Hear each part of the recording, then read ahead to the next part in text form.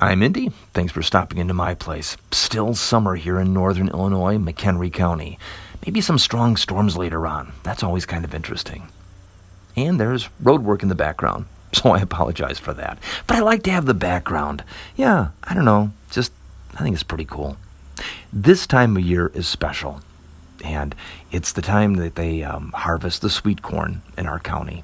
And if you want amazingly fresh sweet corn, it's McHenry County sweet corn, yeah.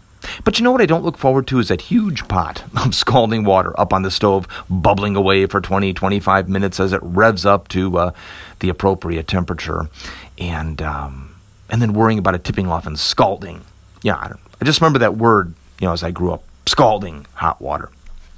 But yeah, it's a big pot of water. You have to wait, and it heats up the kitchen. And I always forget, is it lemon juice or salt or sugar? I don't know what we put in there. And then, fuddling around with the ears of corn. But the Instant Pot put an end to all of that. And it's not just kind of good. It's amazingly good. It's the best way to do sweet corn that I've ever tasted. So check this out. Whip out your Instant Pot, and here you go.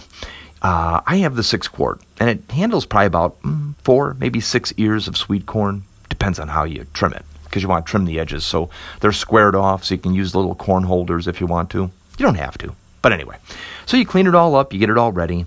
You put that little steel tray in the bottom, and your cup of water.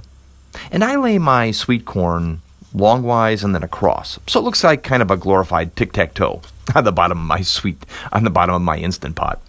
And are you ready? I put the cover on. I seal up the valve. High pressure. 3 minutes. That's it. 3 minutes, the timer goes off, and you let out the steam right away. Take off the lid, and I always open the lid so that the steam rises away from me. And it is amazing. At this point, it's super hot, so use your tongs, take it out, put them to the side, slather them in butter and salt. I mean, if you want to do it the unhealthy way, which is what I do. I don't eat it, that often, so I'm going to really enjoy it, right? So I do the butter and all the salt and everything, and get it all ready. And you got to wait about 5-10 minutes because it is so hot.